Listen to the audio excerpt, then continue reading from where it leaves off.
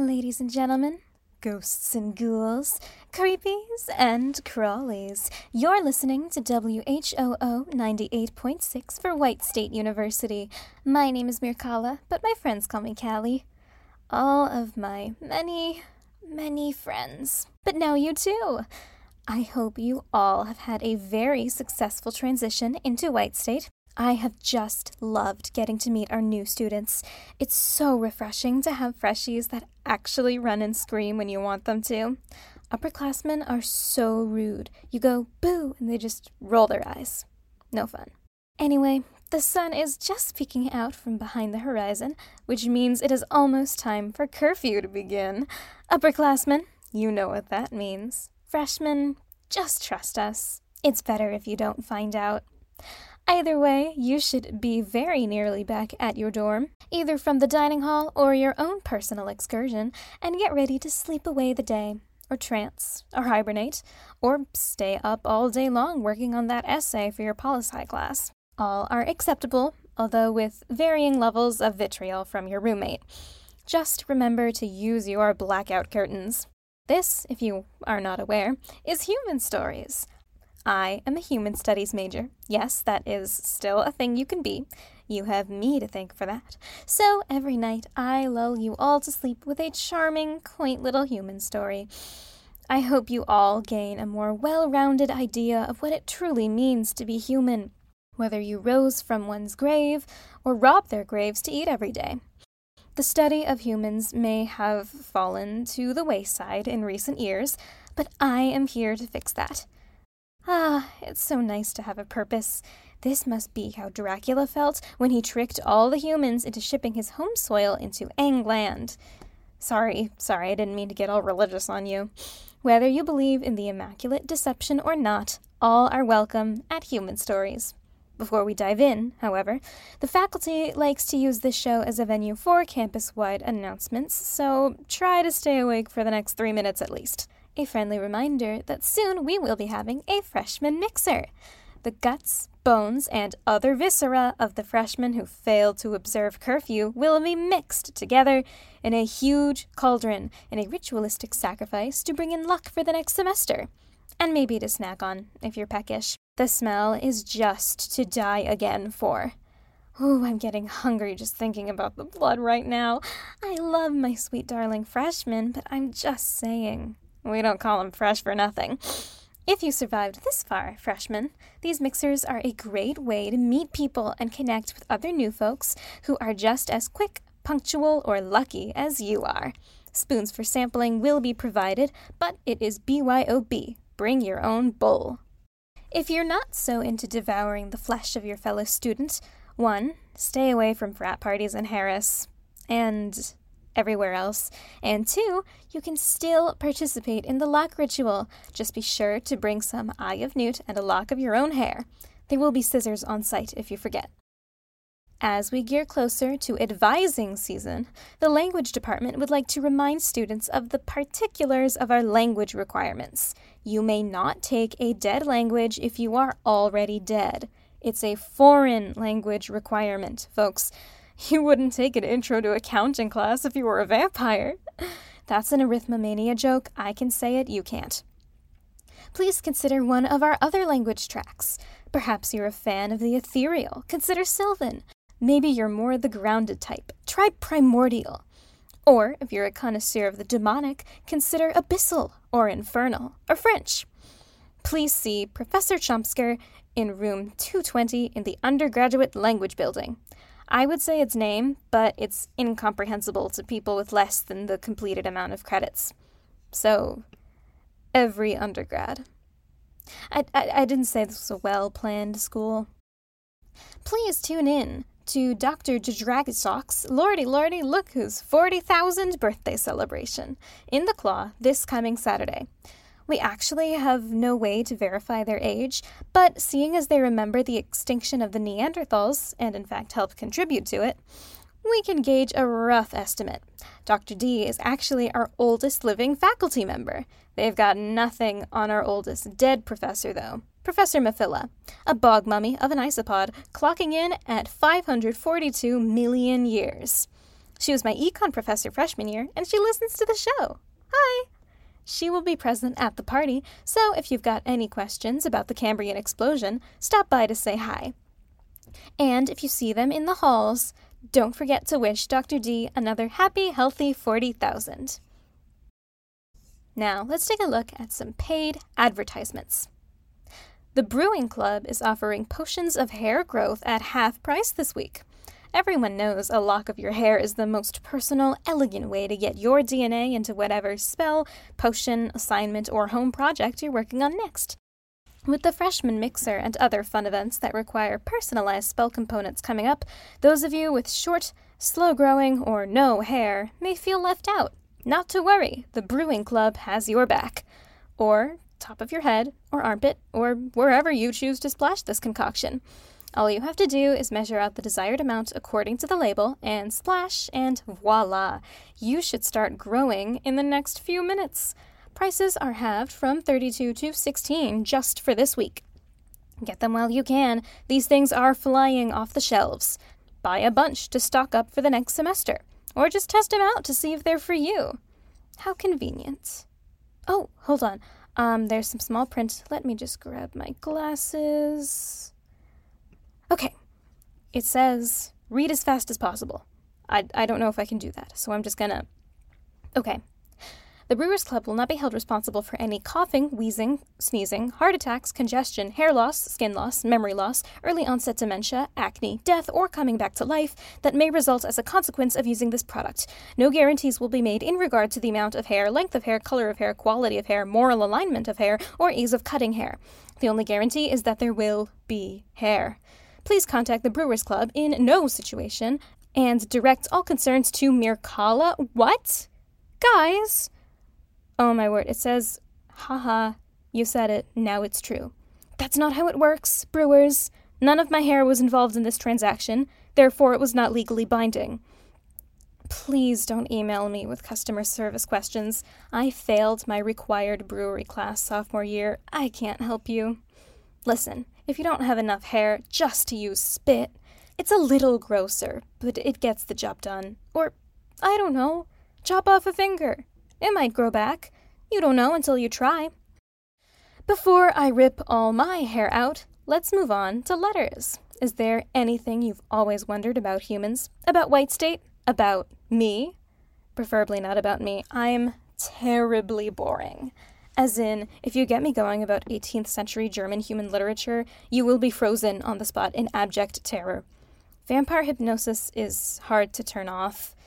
I just get so excited, my hands start flapping, and then suddenly there's a woman writhing around in psychological torment at my feet, and not in a hot way. To contact the show, go ahead and follow the incantation ritual listed on our webpage. To access our website, ask yourself whether you are a brave person. Do you have what it takes to stand up for what is right? If you knew everyone around you was wrong, would you have the guts to rise and deliver forth the truth? If you answer honestly, you should feel a cool breeze from the east. You have just gained the trust of Drialthazar, our lord of divine honesty pertaining to one's own strength of character and also website navigation. You should now have a sense of your personal fortitude relating to moral dilemmas, and also how to get to our page from the Wight State homepage. Or you can simply Google Human Stories Wight State U, because otherwise our website navigation is, pardon my French, garbage. You can also email humanstoriespod@gmail.com. Today's letter comes from Milo. Hi, Milo. Milo is a junior and a computer science major. Milo writes, Dear Callie, I have a human question. Yes, that's what I'm here for. I have been doing some research. I'm a Frankenstein creature, right? So a lot of us wonder as kids what the hell Frankenstein means. And our creators are like, it doesn't mean anything. It's just the name of our species, blah, blah, blah. Milo wrote that. I'm not diminishing the words of... Never mind. But recently, I was going to one of my professor's office hours, and his daughter was there. Oh, is it Dr. Chirpin's daughter? Lillian is so cute. I hear she lost her first tooth. I hope Dr. Chirpin can find when to replace it soon. Sorry, I love kids. Anyway, he's also a Frankenstein monster, and his kid was asking that very question. However, he said Frankenstein was the name of the original creator, as in, one guy sat down and made the first Frankenstein monster, and we Frankenstein monsters have just been creating more and more of us ever since. Huh. That is fascinating. So I was like, that's nuts, and I've been researching ever since. And the original Mr. Frankenstein, the dude that made the first monster, was human. Oh, that is wild. I feel kind of embarrassed. I didn't know that. So Milo asks, how do I make sense of this? What does it mean? Is my original creator truly a human? Are we truly spiritually derived from that of which we are physically composed? How do I cope with the fact that my friends eat the divine corpses of the living descendants of my God? Thanks, love the show. Your creation in crisis, Milo. What do I say to that? Well, Milo, thanks for writing. I'm not exactly equipped to deal with existential crises of this caliber, but I hope it helps you to know that I will be conflicted about my dietary choices going forward. Not conflicted enough to stop, but I will be thinking about it. This would be a great topic of conversation for Dr. Chirpin's office hours. You know, sometimes you just have to stop and talk to professors. They're monsters too. And there's nothing wrong with getting in their good graces. Yeah, this is an opportunity. A topic of conversation. A new wrinkle in the enigmatic blanket of what humans truly are. I know I will be having words about this with my human studies professors. Professor. There's just the one professor. And the one student. Milo, you must be really good at research. What else do you know about humans that I don't? We should stay in touch. Yeah. Okay. Let's move on. It's that time, listeners. The time where you get all nice and cozy and relaxed, and I regale you with a human story. Today, we have another old favorite of mine. This one emphasizes a human's ability to trick and deceive. That's true. A lot of people don't think humans are intelligent enough to participate in deception, but humans can be quite wily. I know they've managed to slip away from me a few times, but I always get him in the end. This is a story about a clever human who tricks another into sharing kindness and community. This story is called Stone Soup. The story begins on a foggy December evening. It is late, and the young man has been walking for hours. No, he's been walking for days and nights, and he has no idea how much longer he must walk. His feet are knotted and warped, blisters bursting into raw pink skin just to get blistered again. He feels the ache in his bones. His cane is splintering, its once rubbered base bare and just as worn as he. And to top it all off, he is starving. He can't remember a time he was hungrier, nor can he remember the last time he had a full, proper meal. He had knocked on door after door in this unfamiliar town to no avail. No one seemed to have any food. Not the blacksmith, not the baker, not the butcher. And so he continued on. As he trudges down the road, he sees in the distance a fine house with a solid thatched roof and cobblestone chimney. The house has a fence, perhaps enclosing a garden, maybe even with chickens. He licks his lips. He's going to get himself some food one way or another. The door is solid and oaken. When he knocks, it makes a deep, satisfying thud.